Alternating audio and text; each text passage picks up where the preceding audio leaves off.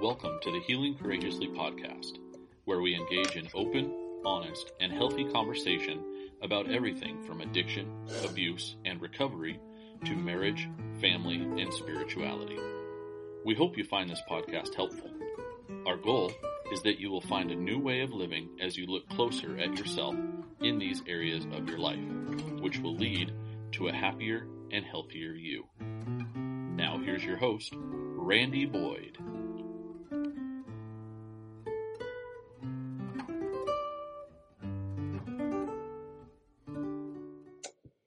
Greetings and welcome to this episode of Healing Courageously. And today we're going to continue our discussion around April being the National Child Abuse Prevention Month.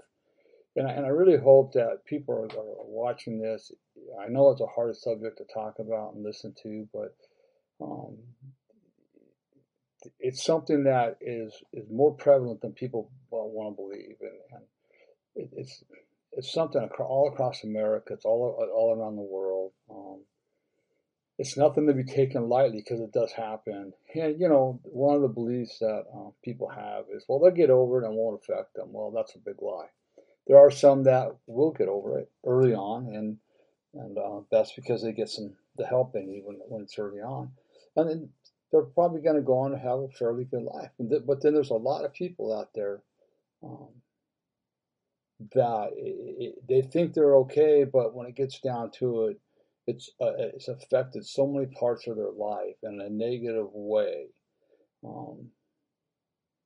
that they just can't understand it. And it's only when they get to the point of desperation where things are falling apart around them that we can sit down and talk and start working through those issues. And it affects marriages. My wife and I counsel people, and I would say every marriage couple that we're counseling, at least one or both of the spouses have been abused in some way, shape, or form. A lot of them have been, a good majority of them have been sexually abused. I would say the reality is that at least one of the spouses in every relationship have been sexually abused as a child, and it caught up to them. And it doesn't matter what your geographic is. It doesn't matter your financial status. It don't care. It affects us all. So I hope that you guys are watching these and really paying attention to them. I'm not just talking about this stuff. I'm passionate about it. It's real. It's out there in the world, and I'm going to probably do another separate podcast this week because I've just found out a couple of things again about people raping people and getting off scot-free, and there's a couple, and it just frosts my butt because it shouldn't happen. So, but anyways, so I hope that you're watching this, you take away something. This is all stuff that I've not only have I researched, I've lived it. I've worked with a lot of people over the last 16 years. So this is all stuff. None of this is false. This is all true. And like I said, I think in the last episode or the first episode of this month, that statistics are all over the place, and so I don't trust statistics to begin with. They can be manipulated in a lot of different ways. So I found a happy medium, plus the way what I've seen working, and that's usually where I'll end up on my statistics. I will quote the sources that I get stuff from as well whenever possible. So today we're going to talk about a couple different things, and I want to start and I meant to do this on the last episode. This is something that I don't think people are aware of. And that's the cost to society for abuse. And this is mostly sexual abuse on this. It's from Kosnoff.com. Societalcost.php. According to Kosnoff and Fassi, sexual abuse of children costs Americans taxpayers $94 billion. That's with a B. $94 billion annually. That's a lot of change. Okay, $94 billion annually. The study cites direct costs such as hospitalization, chronic health problems and law enforcement. A lot of these chronic health issues that are out there are a result of unresolved childhood trauma. Dr. Gabor Mate is one that did some studies on that, and he had a group of people that had chronic illnesses. That was his main source of he was being a doctor dealing with people with chronic illnesses, and he come to find out that every one of those people had unresolved childhood trauma or sexual abuse in their life. Okay, and I know I had some terrible stomach issues since I took care of all this. Indirect costs include juvenile delinquency, special education needs, and criminal behavior. Okay, so it ties to a lot of different stuff. I know I hear people all the time when it comes to pedophiles and rapists and all that. We got to kill them. They have no place. Blah blah blah. Believe me, I understand their angst and their anger. I would go out on a limb and say that most of those people that are talking that way have probably been abused by themselves, have been abused themselves, or they know of somebody that has abused them, because it's a horrific thing that can happen. So, there was one interview I heard where it was a pedophile, and he says you can't rehab us. You'll never be able to fix us. And I want to believe that. I wish that wasn't true, but I'm going to go right from the source's mouth that you'll never be able to rehab us. He didn't say me, he said us. So just be aware of that, the cost of it. All right. I went through 7 years of therapy twice a week, and that was at the age of 49, 48, 49 is when I started. So it's very costly to the American people. And taxpayers, okay? So I'm going to go through some examples of sexual abuse. And remember that sexual abuse doesn't always have to be physical. It doesn't always have to be a touch, but most often it does. That touch does happen. So some of these are pretty obvious. And so if you got children around, don't let children listen to this right now. I'm gonna let you use your discretion when you talk to your children, but it's worth having the discussion with. Okay, don't ignore these. So one of them is fondling a child's genitals. That's pretty obvious. That you shouldn't be fondling a child's genitals. It's some parents will say, well, how else are they going to learn about sex? Well, not like that. We have the talks with them, okay? Obviously, having intercourse with the child. A lot of this is what happened to me starting at the age of 12 when my perpetrator started doing this stuff to me, right? Having oral sex with a child, having sex in front of a child. Now, my mother and stepfather did that all the time, and I'm telling you, man, I was wigged out. I couldn't figure out what was going on. I'd hide my head in the corner. We'd be going cross country, and things would happen, and I'd have to turn my head and act like I was asleep. And my stepfather would look in the rear view mirror and give me this big grin, like this is what it's all about. And it was confusing. So it happened in the hotel rooms. We're traveling across country, and my brother and I are in one bed, and my mom and him are in another bed. And when you're exposed to that kind of stuff as a kid and you know nothing about it, it's not very fun, and it can really confuse you a lot. Having a child touch an older person's genitals, you got to be careful. There's no reason to do that. Of course, incest, masturbation, sexually explicit comments is another way of sexually abusing people, whether it's a child or even a woman or a man, using those sexually explicit comments, right? Showing X-rated books or movies to a child. Now, Brandy, how can that hurt kids? How can watching an X-rated movie or watching an X-rated book, how can that hurt a child? I mean, it's going to teach them about sex. It's going to do this, it's going to do that. Well, they don't need to learn about sex that way, because that's all it is it's sex, unadulterated sex, and the people that are in the movies and the magazines are making hundreds of dollars faking it, okay? Not hundreds of thousands of dollars, I should say.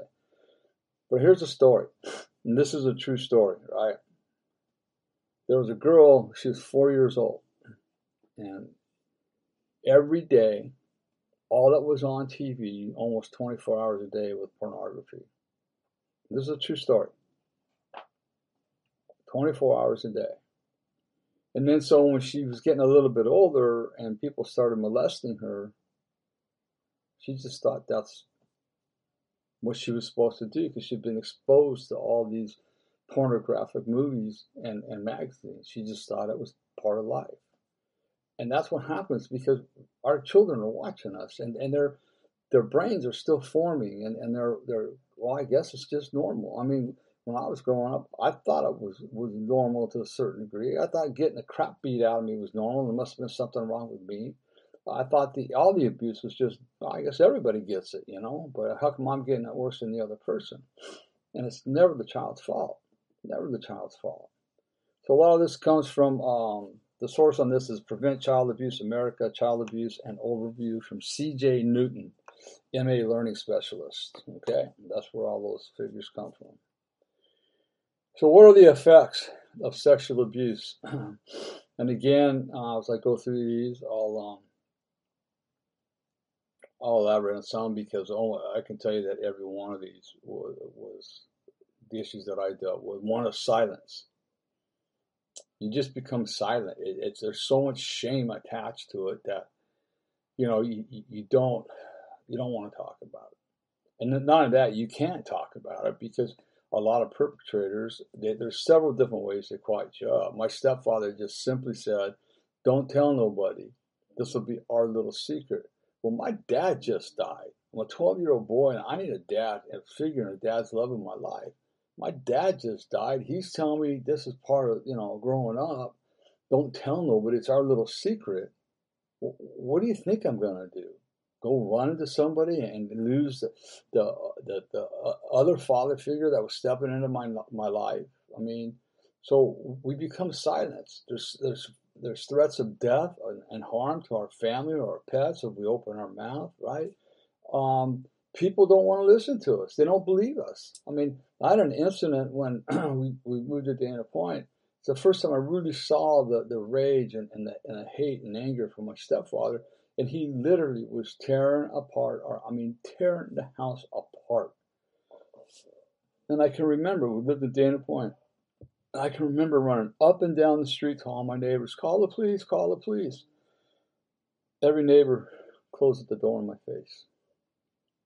Closed the door in my face. So why would I say anything? Why would I say anything? Another time I said something, I literally, my brother said if he wasn't home, my stepfather would have killed me. But my mom ended up calling the police on me. I was 17. I went surfing when she told me I couldn't. And I admit, I was being rebellious, but my stepfather was out of town and we got home that night because she had called the sheriff, right? And the sheriff, when he came, he took me in my room and started talking to me and says, "You don't understand what it is like living in this house."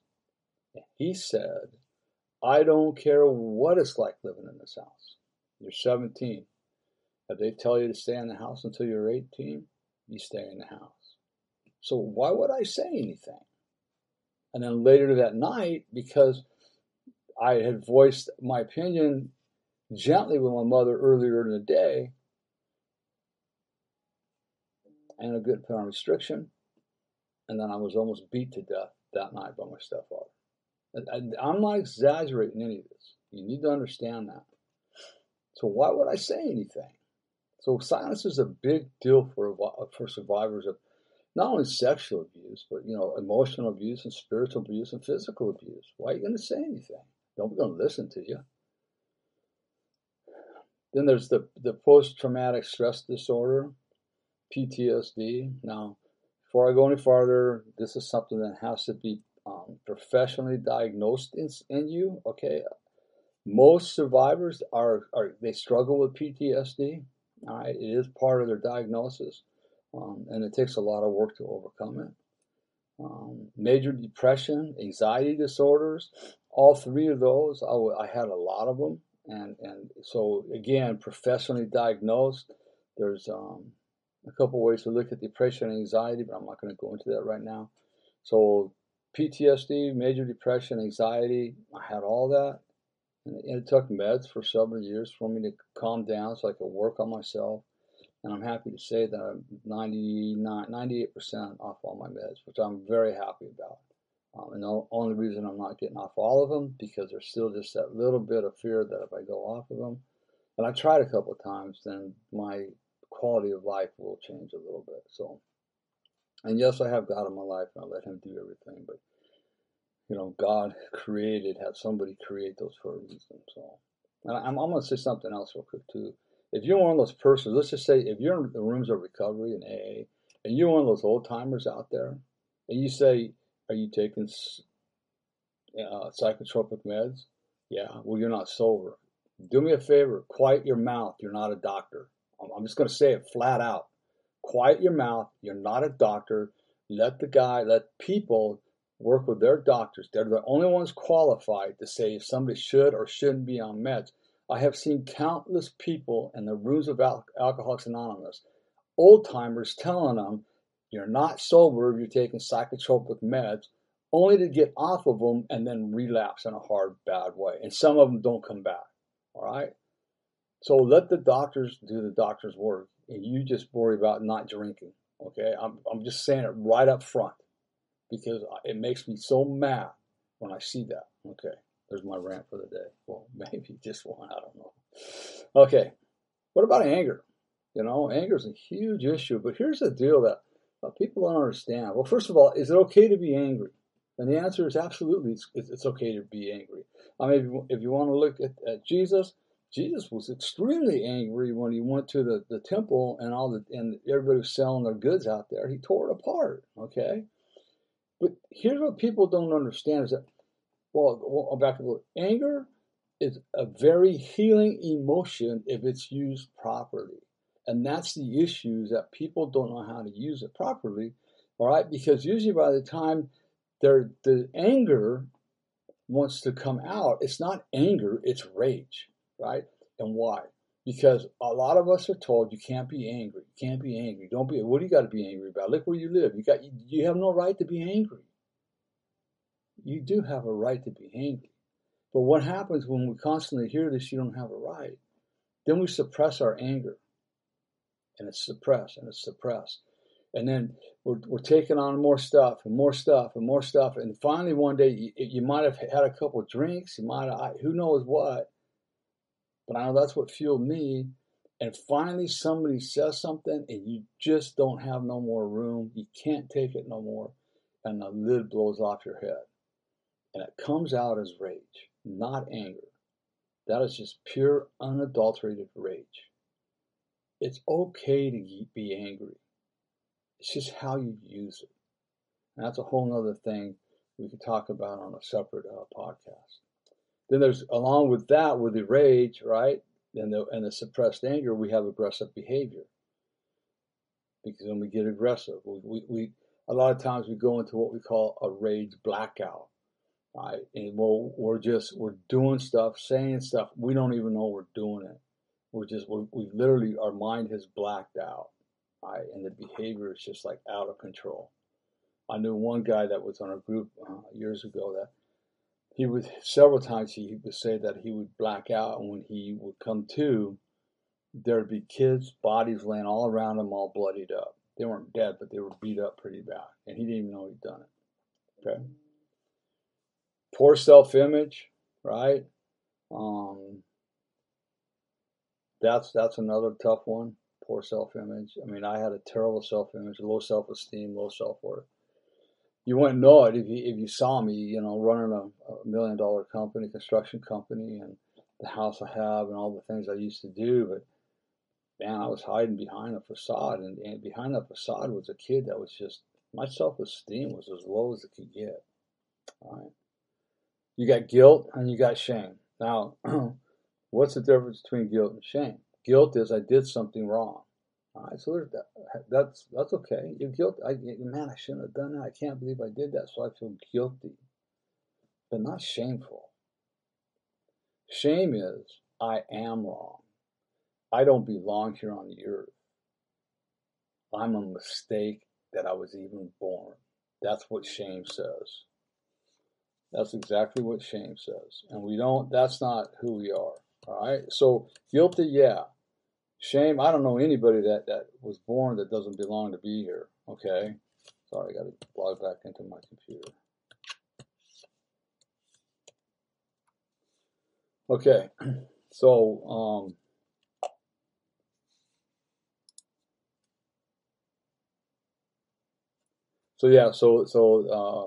the shame. And then you got sexual related problems. And there's a lot of problems that are sexually related problems are a result of being sexually abused. And, I've heard all sorts of them. Right? Here's one that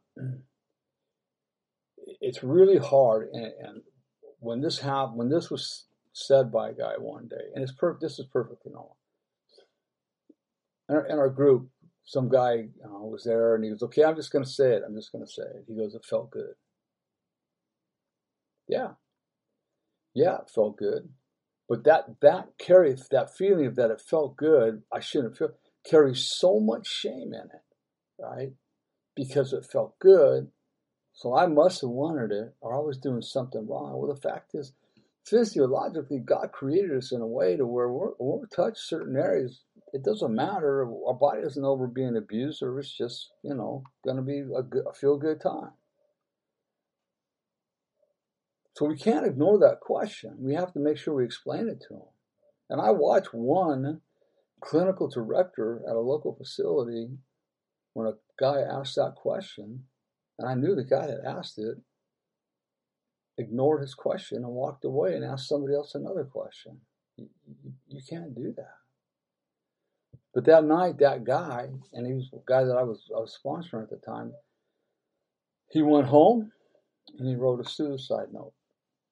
And he checked himself in the Oasis Mental Health. Now, thank God, nothing happened. He's okay. He's actually living a really good life right now. He's a great guy, okay? So these problems this abuse creates all sorts of problems that most people are completely unaware of, and they won't even believe it when it happens, okay? And then one of the biggest ones is trust issues. Man, I tell you what, trust issues are huge. You become, it doesn't matter when you come to the point of forgiveness, right? Which is a process, but I've hit it there. But does that mean I'm going to trust everybody again? We're very cautious about who we learn to trust. And you can find out really quick usually who you can and can't trust. Just start talking to somebody about something you really need to talk about. And they start telling you what you need to do, and then they go tell somebody, you can't trust that person. So we have to guard ourselves. Something was said to me one time that I forgot about, and I think about it now and then, and that is, somebody asks you about your past or whatever. The question is, what have you done to earn the right to know about my past? Some people will just go telling everybody everything. That's their choice, but that's where people get hurt again. So when it comes to trust, you gotta be well, he don't trust me no more. Well, no, because he was hurt by you. And maybe it wasn't something directly done by you, but something you did or said triggered him from something in the past that he's still working on. You got to remember this. I want to tell you this right up front right now. I don't care what any pastor says from the stage. You don't just get over this. I wish you could. Believe me, I wish you could. All right? This is stuff that takes time because there's stuff in your memory bank that you can't just go gone. It doesn't happen that way. So you have to work working on stuff every single day. You have to be aware. You become aware of what's going on around you. Right? And slowly start trusting people. You can still hang around with people, but there's certain levels of trust. So take the little bites first. I've done that with a lot of people. There's some people I meet on the very first day, I say, I don't trust them for nothing. There's something about them, their energy, I won't trust. Maybe down the line they prove me different, and that's okay, right? If they can prove me different, that's great. But we just have to see how that goes. And then I've also, had friends that I could really trust that have broke my trust, not in a big way. That I walked through it because it wasn't in a big way, and I learned how to trust them again. They made a mistake once. They was way out of character for that person. Okay, so these are some of the effects of sexual abuse. Just some of them, and there's different. There are various levels of all these things. Okay, now this one is going to be signs to look for. Okay, now these signs don't mean that anything's happening to a child. These signs are generally, I want to say, if you got somebody that's dressing nice, hanging around the right kids, doing good in school, and then all of a sudden you see a switch in some of these behaviors, you want to really take a hard look and start asking questions of what's going on. Please, these are your children, right? And almost every person that has been abused, this has been one of their telltale signs. Okay, one is wearing a lot of baggy clothing, even in the summer. Right? Well, my kid's done that all of his life. Okay, well, cool. That's what he does, fine.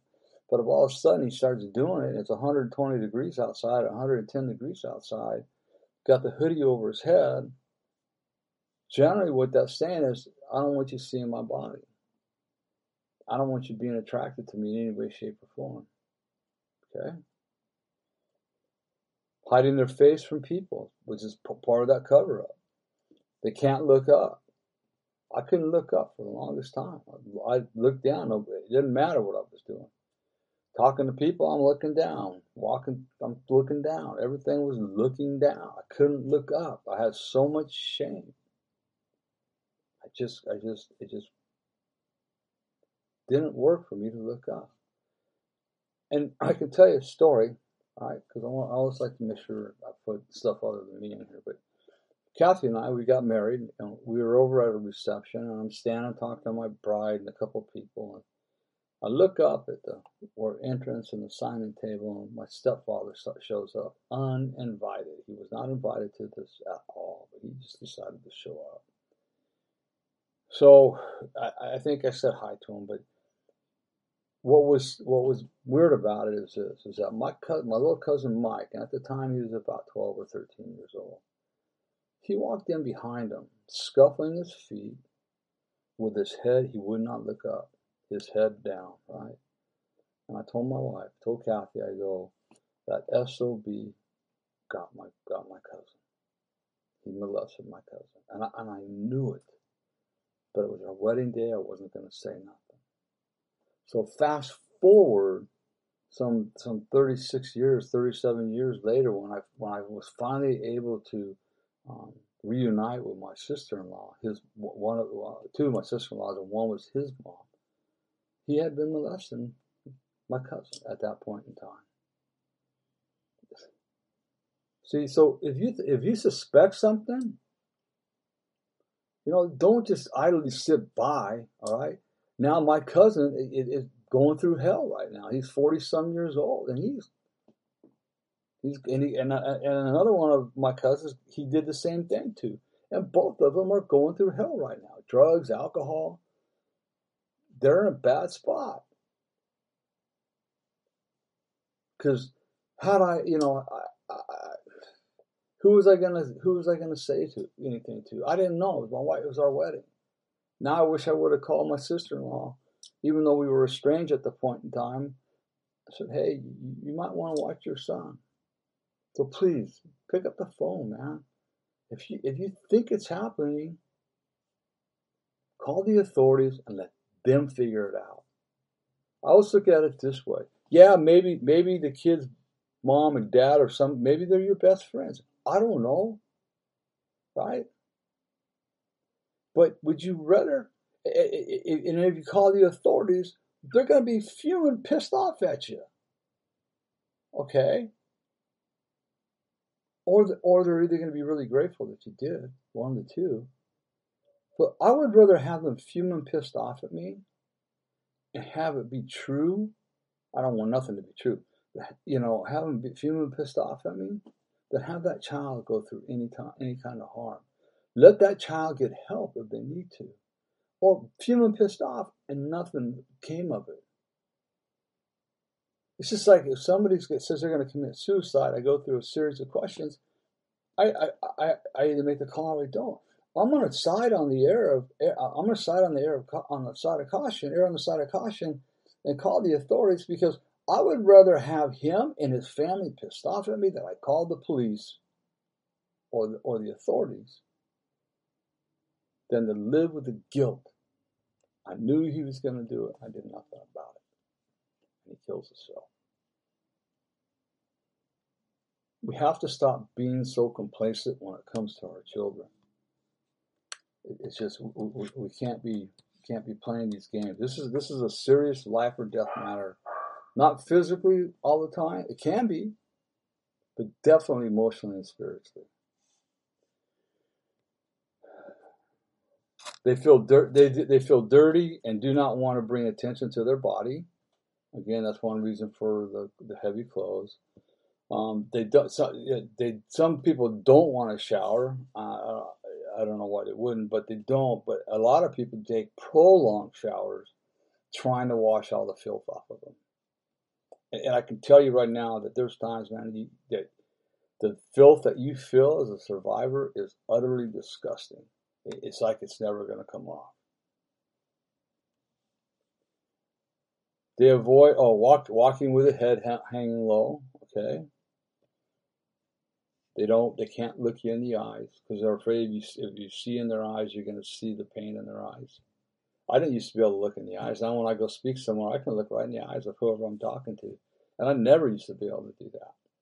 I'm still working on talking to you guys in the camera here. I have to really force myself to look up. So, and I don't know. It's always been a problem when I'm doing this stuff, but they avoid the eye contact, right? And the other thing is sudden change in behavior, right?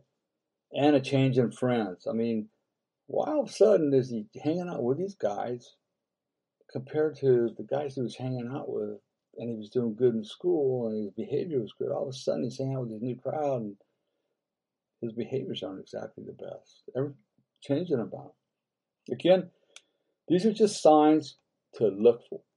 And if you see them, then just be aware and maybe start asking some questions. Okay? They lose interest in sports and hobbies. I did that. I love baseball. I love playing the guitar in high school. I quit them both. Man. One reason I had no support, but I just lost interest in it because it didn't seem like anybody else cared what I did, so why should I? What I did do is I did surf because that was a place of solace, and those were the guys I could get high with and do all that kind of stuff, and they weren't judging me. At least not to my face.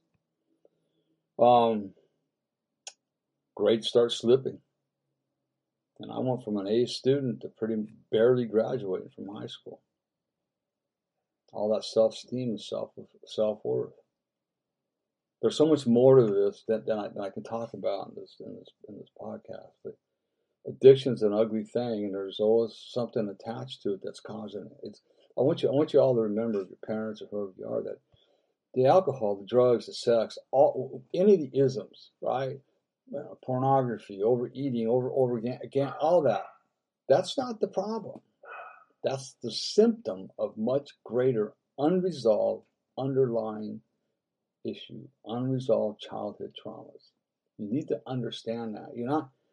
That's all you're seeing is a symptom of a problem that needs to be addressed deeply.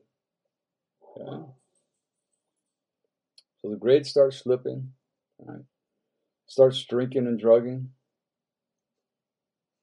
And I know I'm going to say this, and if I offend somebody, I do. That's okay. But I know with legal marijuana, it's not a it's not a gateway drug, and yes, it is, whether you want to admit it or not. A lot of parents are smoking weed now because you can just go down the street and buy it, and your kids are seeing it. All of a sudden, grades start slipping, things start changing. Maybe mom and dad need to go look in the mirror because they're setting the example. I'm being cold stone honest on this. Our kids are watching us and everything we do. You could tell them not to do whatever you want them not to do. But what are you doing? Because that's what they're going to do. You need to understand that.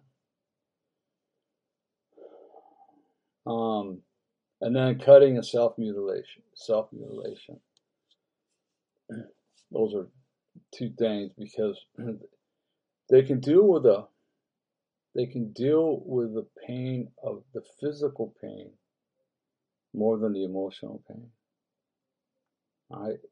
So it gets them out of the emotional pain, so they're going to cut. So if a child's cutting, there's something going inside of them. They're not cutting just because everybody else is doing it. If everybody else is doing it, there's a reason why they're doing it. It's because they got some emotional pain going on that they can't deal with. So they'd rather deal with the physical pain. And it's a way of getting attention. What are you doing? Why are you cutting yourself? You might want to go look in the mirror. You might want to start asking questions instead of accusing. Best thing you can do is get really, really curious. When your kids are speaking to you, listen with a ton of curiosity. Don't listen with your mind already made up with what you think they're doing or what you think they're going to say. You're not that smart. Listen with curiosity and then ask curious questions instead of accusations. Instead of accusational questions. Well, it's just a question. Well, how are you asking the question? There's accusational questioning too. Ask curious questions. Okay? They're your children, for God's sake. All they want to do is they want to be loved and they need guidance. Okay? As I said, I don't apologize for any of this because I just have a passion for it, and I've seen too much damage done to kids. I've seen too many teenagers sit down with them. I've seen the damage that mom and dad have done to them. See, they won't go to mom and dad and say nothing because they're afraid to. But when they have the chance to talk to somebody that will just listen to them, they'll open up. Okay?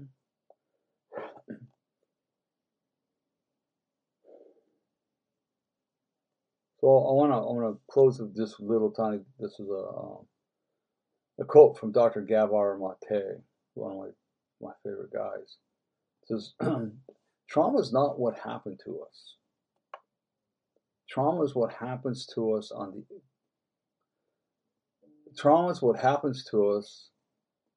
the inside of us." So the event itself, that's not the trauma. It's the effects of the event that's traumatic to us. So think about that. Okay?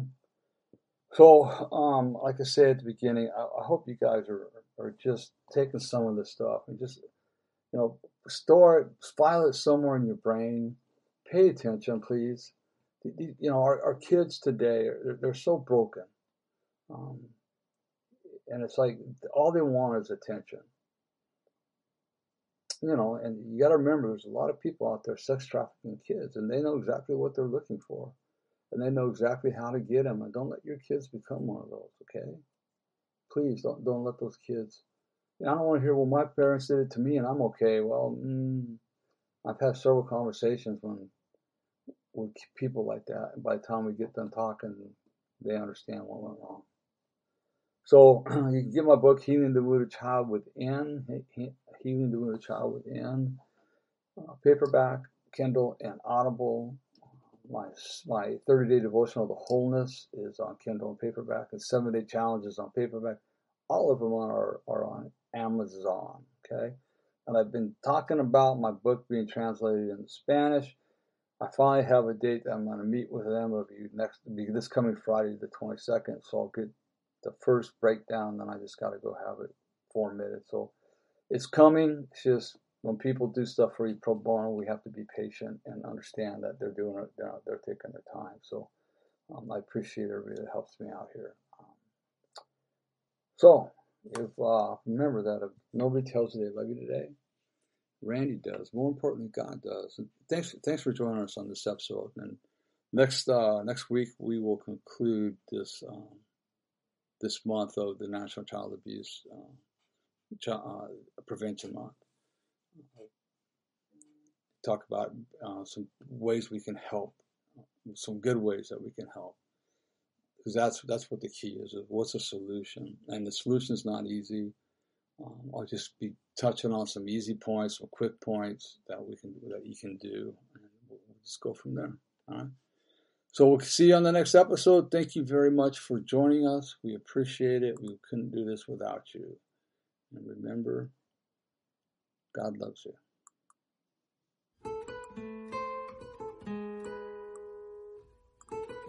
Welcome to the Healing.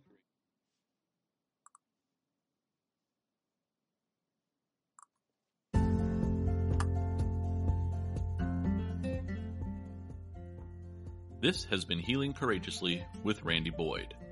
We will have a new episode every Monday. Please like us on iTunes or Google Play. If you would like to know more about the services available from Randy, please visit him at changeyourlifestorynow.com. Thank you for spending time with us. We'll see you next week.